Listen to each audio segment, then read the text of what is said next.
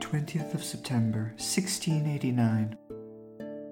My dearest Chiara, I departed from our home this morning. You were not there to see me off. It would not have been proper, considering our statuses. We wished each other well last night in any case. Today I write to you from a small roadside hostel in the nightgown I surreptitiously hid in the depths of my bags. There are very few people around, perhaps just myself, the barkeep, and the horseman, to witness this quiet evening. The journey has been long, as we hardly stopped to eat or exchange drivers. The lunch you had prepared for me and wrapped in leaves yesterday was excellent, and was enough to last me the majority of the day, resulting in me only needing a small supper when we arrived at the hostel an hour ago. As not very much happened today, I will spare you a long letter, and simply bid you a good night, sending a kiss from afar. Tomorrow I will be further still, but every time I look in my pocket watch and see the photo there, I will remember our hearts will be connected no matter our distance.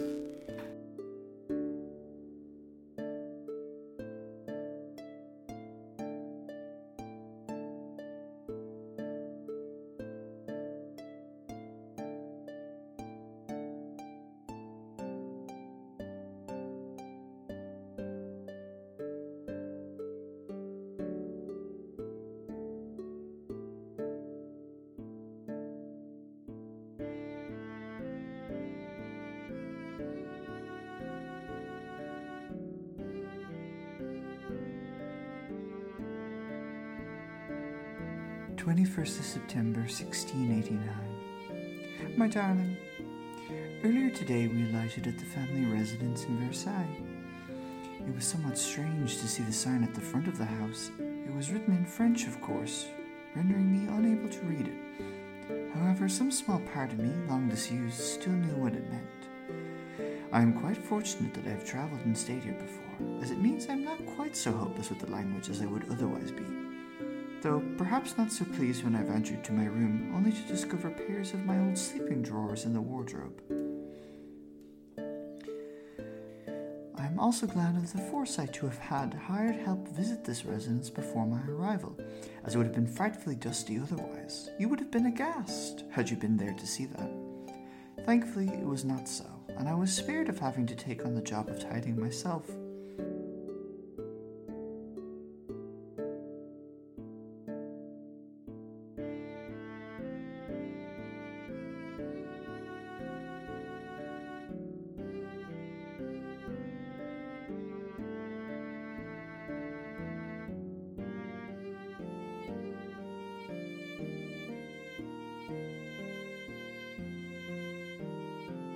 There is some confusion about the notion of me doing any tidying. Is it only the work of servants? Is it women's work? Which, in that case, I should really be encouraged to do it as well. Or would that be too much of a shock to society with my appearance? Much to ponder on this topic, indeed. The drivers will rest here tonight in the spare rooms, and then set forth back to Venice in the morning. I myself will not go anywhere else tonight, as the barkeep very generously packed up a dinner for us to eat when we arrived, with very little extra charge. We ate downstairs in the dining hall before heading to our rooms to rest our weary bones, and, for myself, to unpack. I have already retired to my room for the evening. However, I am wary of changing my clothing, as I do not wish for the drivers to request anything of me, or inquire about anything when I am in my nightgown. I fear it will cause questions that I simply do not wish to think about, not to mention trouble with everyone back home. You are the only one that knows, my love. The only one that can know. I don't trust anyone else nearly enough. That being said, I do hope they do not disturb me, for I am quite frankly rather exhausted. Thankfully, my first scheduled activity is tomorrow evening, a dinner at a seemingly renowned restaurant recommended by one of Father's friends. So I have time to myself after the drivers head back in the morning. I will treasure that time, but it would be better spent with you.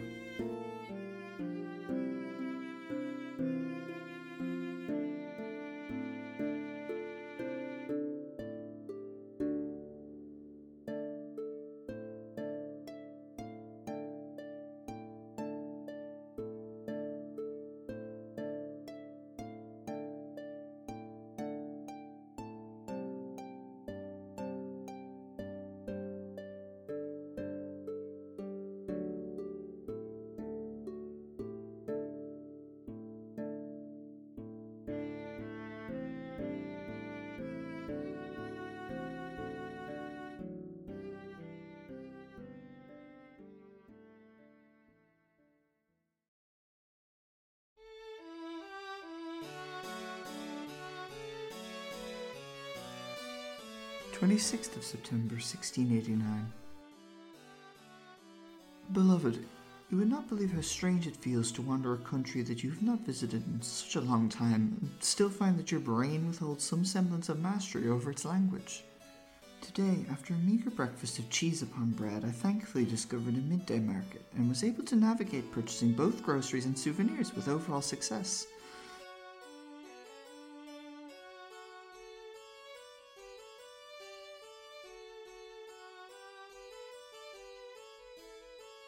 The only thing I failed to purchase was flour, as the stall attendant had none on his shelf and I had forgotten the word in French. I must confess, keeping track over one's supplies is not the easiest task, even when one is living alone. Another thing that would be made easier if you were here with me to help, but I digress. But I found the dearest knickknacks for sale by this older gentleman who had some amount of knowledge of our own Italian language. This certainly helped our communication process, although it did become somewhat odd with the two of us constantly using vocabulary that the other did not know and then having to explain in reverse using our limited knowledge of their language. I found a particular trinket which I think you would love. I shan't tell you what it is for fear of spoiling the surprise. And when I showed it to the gentleman, he asked if it was for anyone. I hesitated before realizing I had nothing to worry about and said it was for my lover back home. Dressed as I was at the time, it wouldn't raise any alarm. He did ask whether or not we were married, and when I said no, he did ask why, but he mercifully retracted his question with a pat in my hand and a reassurance that I am still young after all. I am 39. If our statuses were the same, we surely would have been married at least 15 years ago, if not earlier still. I did, however, chance upon a shop yesterday selling jewellery and found a pair of matching rings as well as a pair of unadorned chains.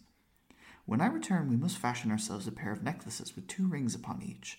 These new ones as well as our original promise rings from eons ago, when I had just bared my soul to you and you had embraced me wholly. These rings are silver and decorated with the signs of our constellations. Your ring shall bear my constellation, and my ring shall bear yours.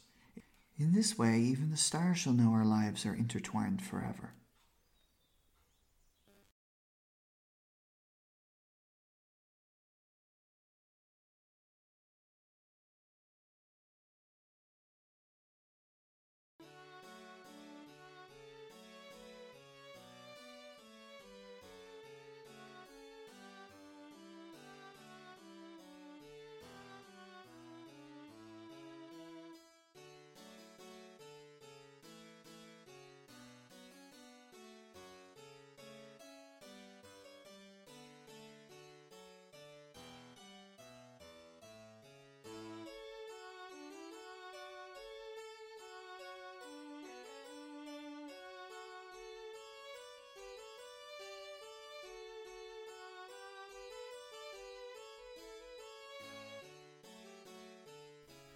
"2nd October, 1689. Chiara Zanetti. Or would you rather keep your own surname? I think it would be rather interesting to take the surname of another, and in particular yours. But I suppose that it doesn't particularly matter what our names are, so long as we stay the same, and so long as we are together. Today I had nothing scheduled whatsoever, so I decided to take this opportunity to finally walk to the Versailles Palace. I did not take an especially direct route there, hoping to see more sights of the city while I was out. I managed to find a small lunch market where I bought myself a meal to have on my journey, having neglected to pick one up before leaving my residence. You most definitely would have seen to that and chastised me for my forgetfulness while you were at it.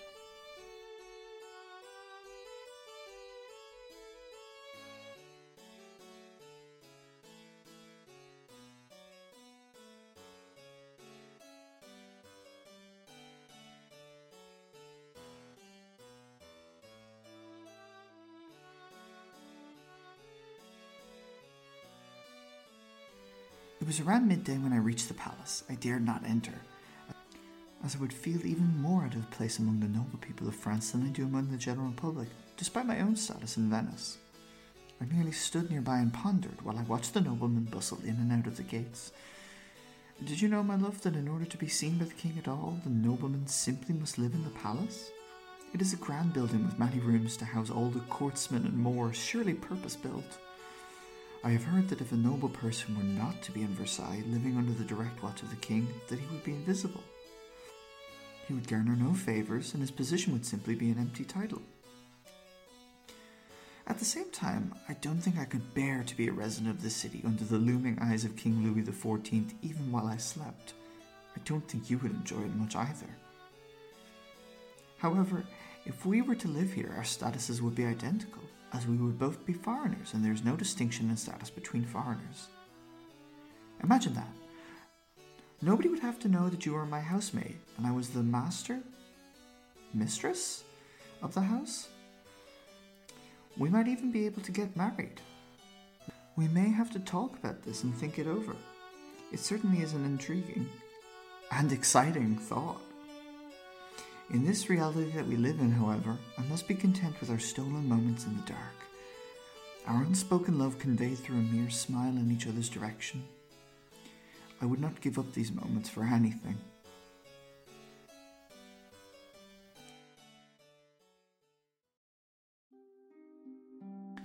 9th October, 1689. To the one whom my heart belongs to.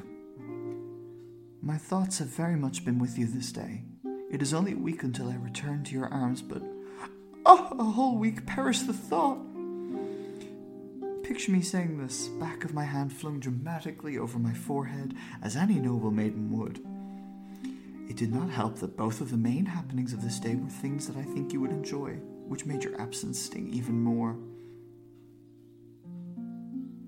But if I cannot have you with me yet, at least I can describe what happened, so I can pretend that we are together at this very moment.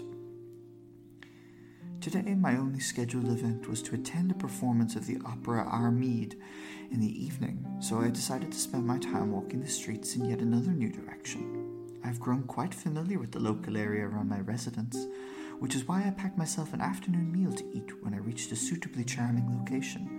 And the location I found! I would later learn that the name of this place is the Avenue de Paris. However, at the time I only knew it as a simply gorgeous stretch of trees along a gravel road, blue sky above and lush grass underfoot. I saw a handful of other couples walking or taking rests underneath the trees on convenient benches, and I decided to join them and eat my lunch.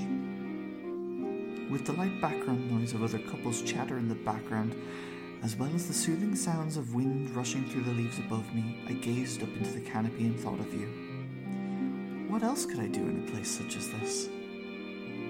I spent the better part of the afternoon there before heading back in the direction of the theatre that I would be visiting that night. Reaching the theatre an hour or so in advance, I spent that time reading a brochure detailing the personalities of each character in this play, coming to the conclusion that you would most likely be quite fond of the titular character. This suspicion was only confirmed when the play began. Moreover, I do not believe you would have enjoyed this opera as a whole, for it is not nicknamed the Ladies' Opera without reason. My thoughts as I returned home were a swirling whirlwind of today's events, causing me to feel quite tired.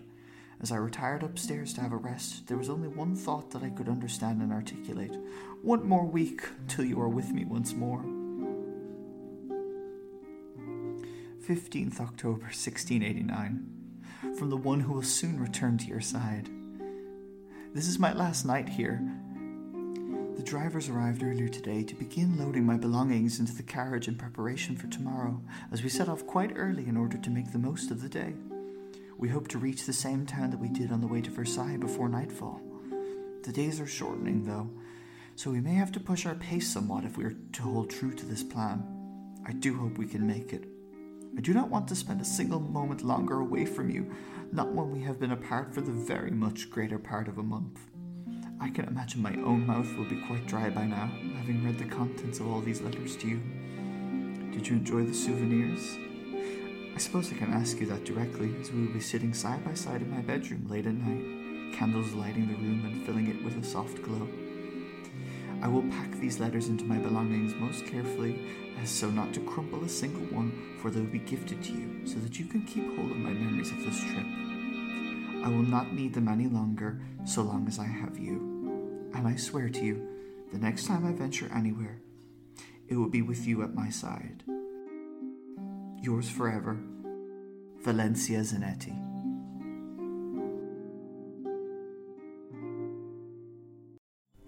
Tranthologies is a trans anthology podcast distributed by the Listless Network and produced by Alex Abrahams and Zoe Davis. A Month Apart was written and directed by Lee Grierson, with audio editing by Jordan Hendrickson and music composed by Lee Grierson. In today's episode, you heard the voice of Nigel McKeown as Valencia. If you enjoyed this episode, make sure you tune in tomorrow for another delightfully trans story. But until then, remember, no matter what gender you are, make sure to keep your house clean. Howdy, Zoe here, one of the producers for Tranthologies. Just wanted to pop in and let you know that our crowdfunding campaign on Indiegogo is still ongoing throughout our Season 2 run. So, if you liked an episode, please consider leaving us a tip. Or not. I'm not your mom, or your dad, or your parent. Alright, bye!